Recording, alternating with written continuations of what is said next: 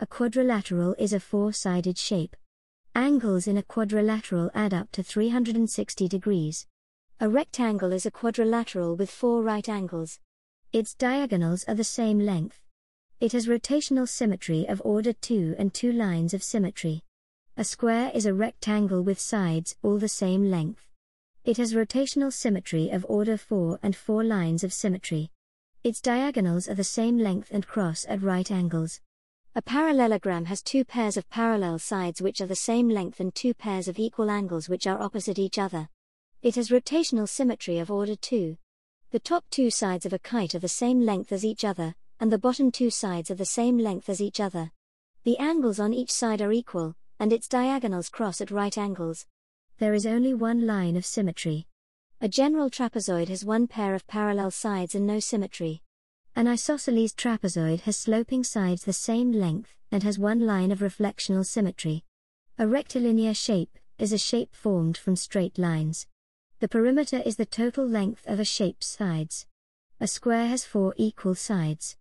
This means that the perimeter is the length of one side multiplied by 4. The perimeter of a 4 by 6 rectangle is equal to 4 plus 4 plus 6 plus 6, which is 20. Algebra can be used to find out missing side lengths and calculate perimeters.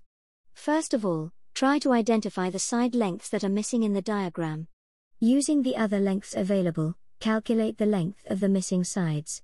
Find the sum of all the sides and calculate the perimeter.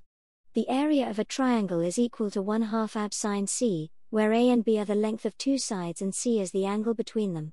The area of a trapezoid is equal to half the sum of the parallel sides multiplied by the vertical height. The area of a parallelogram is the base multiplied by the vertical height.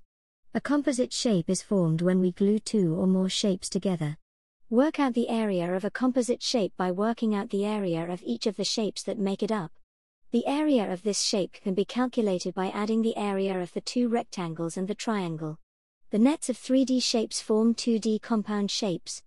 We can use these compound shapes to work out the surface area of 3D shapes.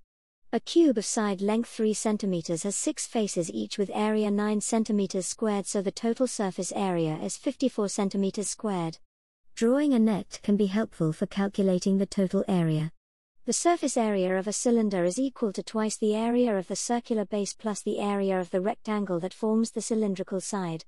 In equation form, this is 2 pi r squared plus 2 pi r h, where h is the height of the cylinder.